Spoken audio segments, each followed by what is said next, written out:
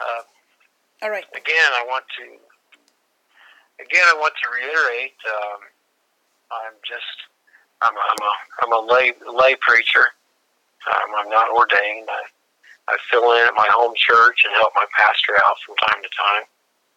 So I make no pretenses of having all the answers. I make no pretenses of being on a high horse, being more educated than anybody else. I'm just me, and so I feel like I'm just, as it were, I'm just one of us sitting in the pew, and we're learning together. Amen. But anyway, I want to finish up with putting on the whole armor of God, and I'll recap a little bit here. But in Ephesians 6,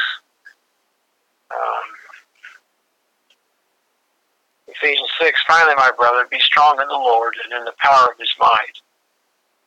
Put on the whole armor of God, that you may be able to stand against the wiles of the devil.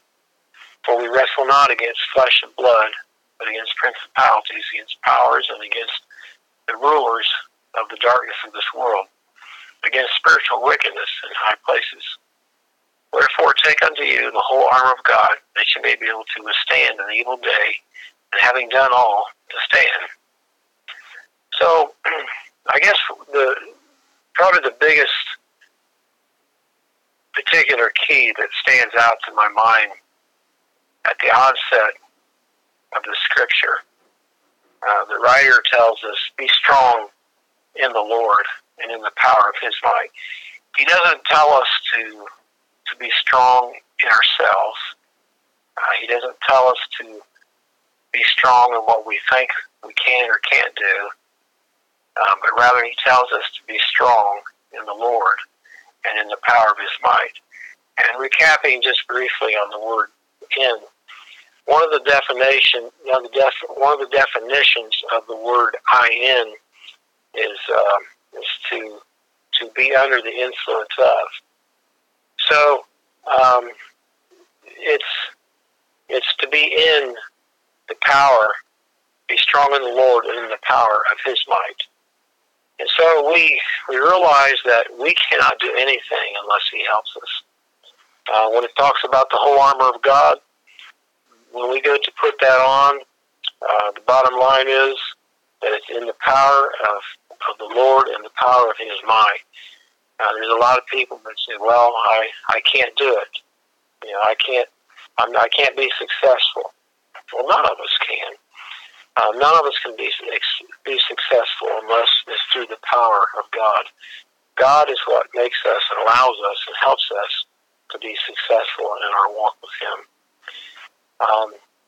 But there's the belt of truth and the breastplate of righteousness and the shield of faith,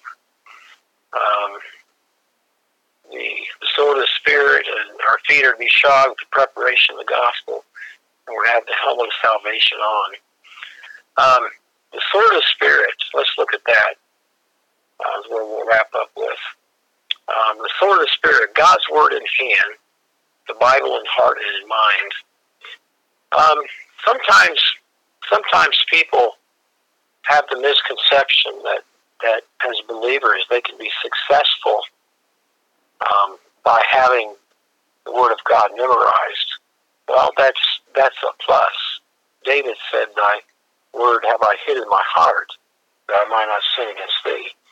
But one of the things that there's a lot of people who make no profession of faith. Keep this in mind. There's a lot of people who make no profession of faith and can quote the Word better than I can. I make no beans about it. I don't claim to be able to quote the entire Word of God. I don't claim to be able to quote a gazillion, if you will, scriptures.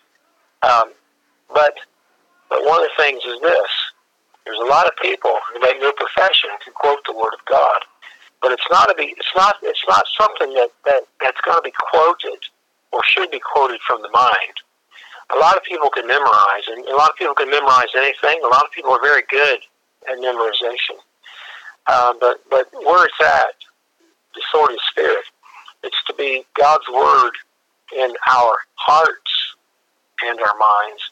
So it's got to get from our mind down to our heart. Amen. That's what makes the Word of God effective in our hands. You see, it's not a matter of being able to just quote the Scripture. There's been many times, just like yourselves, you went through some serious trials. You've been through some serious valleys. You've been through some serious dry times in your walk with God. And the thing that has sustained you, and I know it has been for me as well, has been the Word of God. There's been times that I could only quote certain passages. I didn't really feel, if you will, the presence of the Lord. I didn't always feel or sense the sunshine of His presence. But here's what happened. During those valleys, during those tough times, during those times when the enemy was putting out an all-out assault upon my spirit, I could quote the Word of God, and it wasn't just in my mind. You see, the devil had not gotten me to cast away my confidence. I knew during these times of valley, during these times of dry times, I knew that in my walk, I was still a child of God. I had not given that up. I had not forsaken God.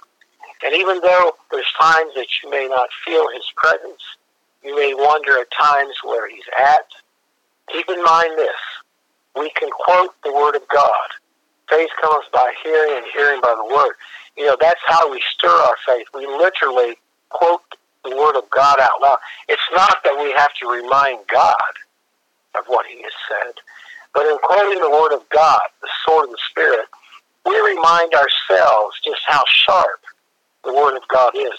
When we remind ourselves how sharp the Word of God is, we know that His Word will go forward and it will slay the giants in our life. Amen. And even if it doesn't seem to do so at that very moment, at that very day, we know that some battles that you have to keep fighting.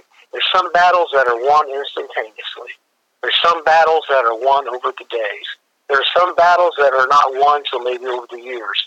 There have been some valleys that I have been through in certain circumstances in my life that I have been through some valleys as much as 7 years at a time. But here's the deal with that. God's Word is always faithful. God's Word is always sharp. Amen. And so when we quote the Word of God, and it's in our minds and it is saturated our heart to the point that when we quote it, we believe it. See, there's the difference. The mind can say, for God so loved the world that He gave His only begotten Son. We could quote that Scripture and other Scriptures, so on and so forth. And the mind can say, yeah, okay, that's something I memorized. But when we quote the Scripture that greater is He that is in me than he that is in the world. And it's not just my mind recalling it, but then my heart recalls it, and my heart believes it. That's when faith then begins to take hold, and faith wielding the sword of the Spirit is an incredible, incredible thing.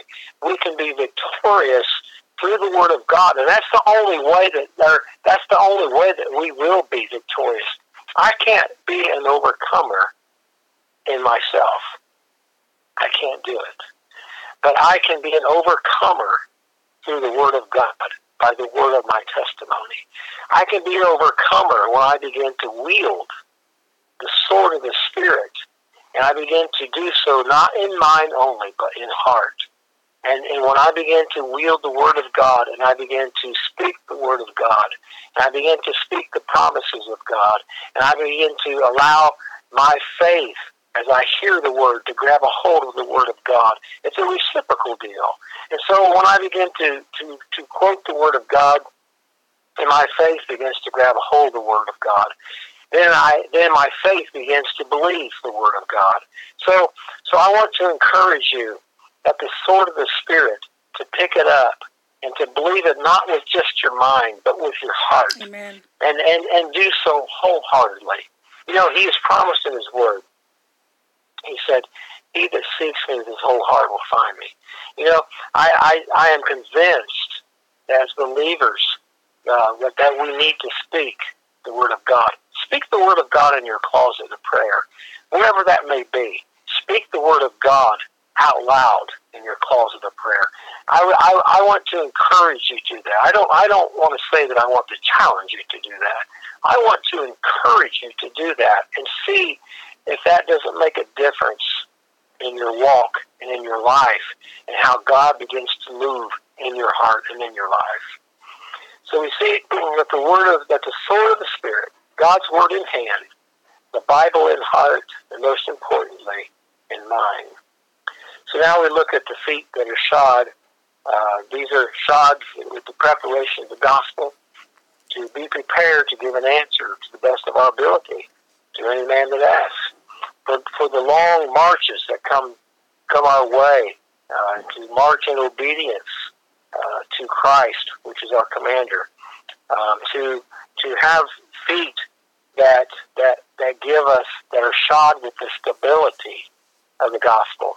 We live in unstable times, but this is not the first time that we have lived in unstable times. We could look around us and say these are very, very unstable times, and rightly so. But as far as the believer in his walk with the Lord, we have to be careful that we don't take for granted maybe a smooth path that begins to just open up and there's no obstacles and no obstructions. But with the feet that is shod with the preparation of the gospel or the truth of the gospel, when our feet is shod with the stability of the gospel of Jesus Christ, therein lies our stability. Because the shoes gave the Roman soldiers at that time stability. It gave them comfort. You hear what I'm saying there? It gave them stability in unstable conditions. It gave them comfort to their feet in a hardship of the cobblestones and of the broken rocks and so forth as they went to battle. So likewise the gospel, when we go to spiritual battles in our lives, because we have the gospel upon us and in us, and we are being the gospel of Christ. Our feet are shod and our feet are ready, and we are experiencing those things that being the feet being shod. We're experiencing those things that come by that. Now let's look lastly at the helmet of salvation. The helmet of salvation, it's to guide and guard our thoughts, that they be for Christ rather than for sinful, selfish ends. And sometimes the helmet of salvation, sometimes if we're not careful, we can set it aside in a moment of weakness. And if we're not careful, we can allow thoughts to begin to take control of our mind instead of our mind controlling our thoughts. And again, let me make this clear. There's one of the things that I shared earlier on in this, but hear me out on this. There are thoughts of evil, and there are evil thoughts. The devil will throw, the enemy of our souls will throw thoughts of evil at us. And so many times, believers, if they don't have an understanding that there's a difference, they will live a defeated life, thinking that they cannot get above these thoughts, thinking that these thoughts are all them being sinful and all them that they're being a pathetic loser. Listen, the devil is an accuser of the brethren. Amen. He will accuse you of anything and everything that he possibly can to make you feel defeated, even though you don't have to be defeated or you don't have to feel defeated. He will do things to falsely accuse you, to make you feel like that you are so defeated that you can't lift your head up, that you can't sing for joy, you can't testify for joy, that you can't be the person that God wants you to be. Don't allow the devil to be an accuser of the brethren and falsely accuse you of thoughts that he throws into your mind and then tells you that you're a heathen because because of those thoughts that are there. Now, where it becomes wrong, here's the difference that some people don't understand, perhaps. But here's the difference. When you take those thoughts that he throws at you, and then now you make them thoughts of evil instead of evil thoughts. Now you begin to think about those evil thoughts. You begin to dwell on them. You begin to build upon them. You begin to add what he has thrown to you. That's where it becomes wrong. So, but until then, it's not wrong. We can rebuke those thoughts that come to our mind by the power of Jesus Christ. We can rebuke the enemy by the power of the Word. Amen. And in the power of his might. And so, when the helmet of salvation, it's there to guard our thoughts. That's what salvation is. Salvation, in this whole context that we've been studying, is reliance upon Christ for salvation. So the helmet of salvation that I'm wearing is that I'm relying upon Christ for salvation. I'm not relying upon me. I'm relying upon Christ. And that's the definition of that. Amen. But I'm relying upon Christ for my salvation. And I tell you what, having the helmet of salvation, it helps to guide, it helps to guard our thoughts. We can pray and ask the Lord to help us. I have been starting out in prayer, and I would be instantly assaulted that fast. I would barely get a good morning out of my mouth, and the enemy would assault me with some crazy thought that was just way out there, like, where in this world? And I would have to rebuke the enemy just to be able to begin to pray to get my mind and focused, in a prayer attitude. So now look, one of the things we've got to realize that, again, we're going over this because we are in a spiritual warfare. We're going over putting on the armor of God because it is a spiritual fight. Amen. Don't be discouraged. You might get frustrated. I get frustrated at the enemy. And I'll be honest with you, I get angry at the enemy. And I will have to ask God to help me I've asked God to send in reinforcements to push back the enemy so that I can pray. There's been times that I've been so inundated by an assault where the enemy did not want me to pray that I would have to take time out and begin to rebuke the enemy and begin to plead the blood of Jesus Christ and pray for reinforcements to come and to help me, to get me into the attitude of prayer and to hold back the enemy so I can pray. You say, well, I don't know about all that. Well, everyone's, I suppose, perhaps different, but I tell you what, I've been in the throes of battle when it comes to prayer, and I can tell you that when you get serious about praying and you are wanting to get a hold of God, and when the devil begins to see that you put forth an effort to pray, he's going to try to stop you one way or another. He's going to try to do everything he can. He's not going to come to you physically and stop you. But again, the battleground is the mind. And he will come and he will try to assault you with everything he's got. But I encourage you, don't give up. Amen. Don't give up. Pray out loud. Repeat the word of God out loud. Keep the helmet of salvation on your head so that it can guard your heart and your minds. And when the devil is an accuser of the brother, when he begins to accuse you of thinking things that he has thrown at you, you have the power. You have the power through Jesus Christ to rebuke that. You don't have to put up with that. And it is not sin. Those thoughts that come to your mind that the devil throws at you is not sin. Again, there's thoughts of evil and there are evil thoughts. So it's only until we begin to build on what he has thrown at us and only begin to meditate on that and begin to think about that and mull it over in our minds and allow it to get a grip in our spirit, that's when it becomes wrong. That's when it becomes sin. But until it does that, it's not sin. So don't be defeated. Don't allow the devil to defeat you by the thoughts that rascal himself sends to your heart and to your mind. Because don't allow yourself to be defeated on that. lift up your heads. Get your chin up off your knees. Get your chin up off the floor, if you will, and realize that God's on your side. Amen. God is there to help you. God is there to give you victory. Amen. God is there to help you to be an overcomer. God is there to help you to be a winner. Because let me tell you, you are on the winning side. Amen. You are on the winning side. And do not be defeated. Do not give up. And if you have been defeated, then let me tell you something. There might be skirmishes that we will lose from time to time, but we don't have to lose the war.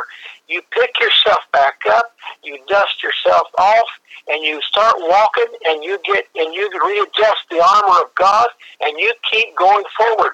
Sometimes we can blaze a trail. Sometimes we can go fast and furious. Sometimes we can go mean and ornery, spiritually speaking, but sometimes we have to stand, and sometimes we just trudge. Sometimes we just trudge through our spiritual walk. There's times that the battle does get ferocious.